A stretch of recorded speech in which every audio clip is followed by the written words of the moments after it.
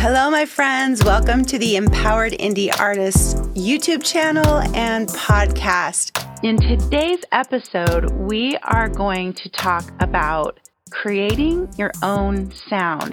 As an independent artist, this is one of the trickiest things we ever will do and can do, because it's easy to sing other people's music or to be influenced by other singers and musicians and adapt their style.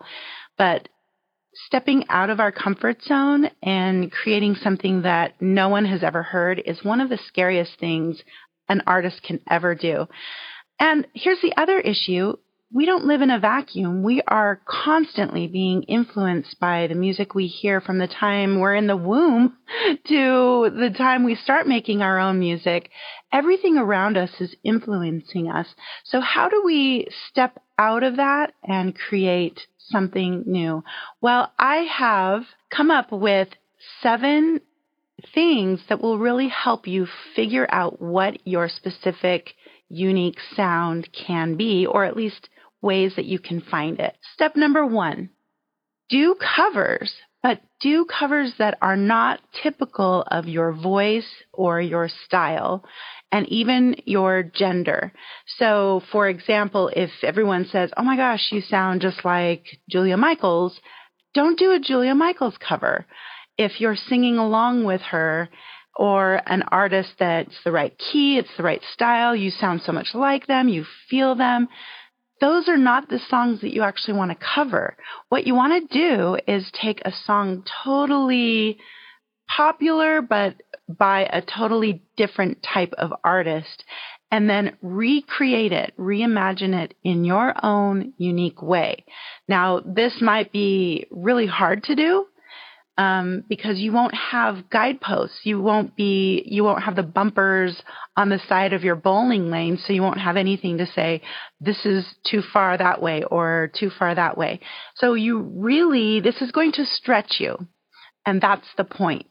If you are a female artist and you do sound like Julia Michaels, then let's dig into an old classic 80s rock male song. Slow it down, make it sound like a current Julia Michaels type of song in your own way, and see what happens. Play with that.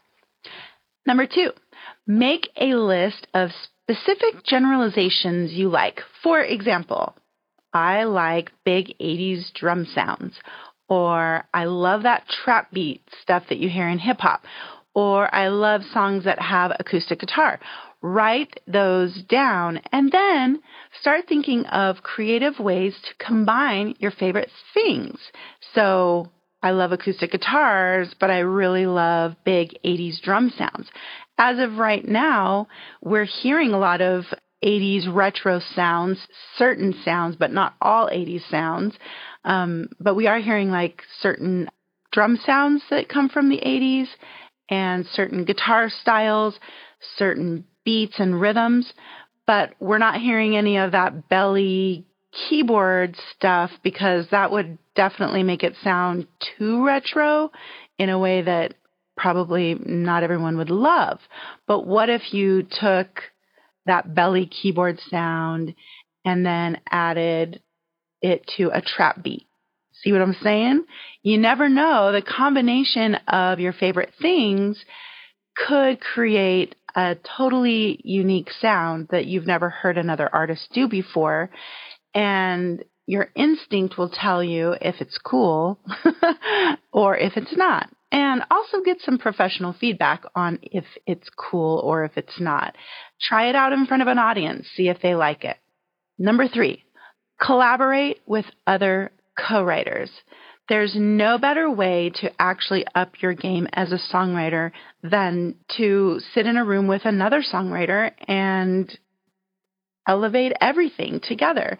Now, this is really tricky because co-writing is a lot like dating, and I will do another video on co-writing because it's a pretty complex thing. It's like developing a relationship. So you can't just say, I'm going to co-write with any Joe Schmo off the street. You want to find a co-writer that you've heard their songs and you really like their writing style. And even still, as soon as you're in the room together, There may not be the chemistry. There may not be the synergy. And that's okay. You just do a one and done and you're like, okay, that was not really fun, but see ya. And find a new co-writer. You might have multiple teams of co-writers that work really well together. That's usually what ends up happening. And that's great too. So find co-writers and you'll soon realize that you're better together than individually. Number 4, work with different producers for different songs to explore different styles. As much as I love producing music, and I wish my artists would have every song produced with me, I love it actually when I see them doing songs with other producers, and I love listening to what they create with other producers because it gives me a new dimension of who they are and things that they like. And I feel like it tells me that an artist is really in tune with what they want for a specific song. I've had artists say that to me before where they're like, Becky, I have this new song and I feel like you would be the perfect producer for this song. You know what that tells me? It tells me they know my strengths as a producer. They have an image in their mind of what they want the song to sound like, and they feel like I'm the right one to bring it home. So don't feel like you have to just stick with one producer for every song you do. Feel free to experiment. And as you get to know that producer's style and their sounds and the things that they do well, you'll have a better idea of what songs will work best with that producer.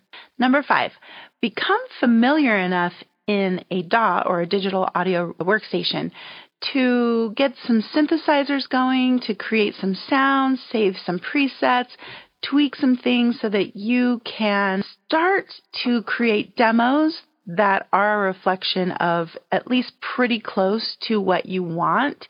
And that will also help you create new sounds that maybe you've never heard before. There's some great plugins out there that are all about tweaking and manipulating sounds. Those can be really, really fun. And if you are able to contribute to your productions in that way where you're actually shaping sound, that can really help you create your own unique sound. Number 6, explore new recording and mixing techniques with your producer. There's a lot of things that are kind of typical, things that we typically do, but what if you are like, I want to do something I've never heard before with my vocal production? Right now, at the time that I'm making this recording, bedroom pop has been a pretty big deal for a while. And bedroom pop is basically the sound of what it sounds like when you're not in a well-treated recording space. The microphone quality is still good, but what I hear is that there's lots of room noise. We're not worrying about like making sure there's no reflection on the walls, or we're not hearing like the sound of the computer.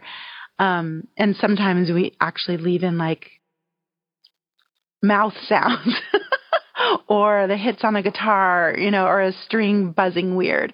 We leave in some of those things so that we create this feeling like we're just in our bedroom playing this song and we just happen to capture it. Now that's already been done. Now, what if you could think of something else? I also think of Harry Styles' song, Slow Hands, where if you listen to the vocal production on that song, actually, I haven't looked this up, so I'm kind of speaking on a guess, but it sounds to me like they did a bit of a gated reverb. And if you're not sure what gated reverb is, look it up. It's a technique that was kind of developed accidentally by Phil Collins, which he's a genius. So if you didn't know about gated reverb, he basically invented the 80s snare drum sound with this gated reverb back, in the 80s. So they did that on Harry's voice in a sense, and it's so cool, and it just pulls you in because, well, at least for me, the first time I heard it, I just couldn't stop listening because it sounds so different than anything else we had heard on the radio. It's a classic technique. We've heard it on, snare drums for 30 years, 40 years, But to do it on a vocal was a little bit unique. So see if you can experiment with some things like that really are out of the box thinking. Maybe you record in the bathroom using just like a plain SM58 kind of microphone, or and use just the natural reverb in the bathroom. Stuff like that has been done here and there, but find your own unique way to do it. Number 7 is be brave. Just do what your gut is telling you to do. Even if you do get some pushback from even professionals, be confident in finding your own unique sound and style. The first time I heard Billie Eilish, for example, at that time, all of the singing was pretty aggressive and full and belty and diva-ish. And all of a sudden, here comes this singer who's barely singing, like a whisper, stacking all of these crazy harmonies, leaving in mouth noises and breaths, and yet there was also this like total modern edge to the productions. So I personally feel like Billie stood out because she was doing something so different than what everyone else was doing at the time. And if maybe someone told her, like, why are you singing like that? Why are you singing like you are whispering in my ear? Maybe she got pushback. I don't know, but I'm guessing that she did. I definitely heard it from people online. I would see comments about she's singing like she can't even sing.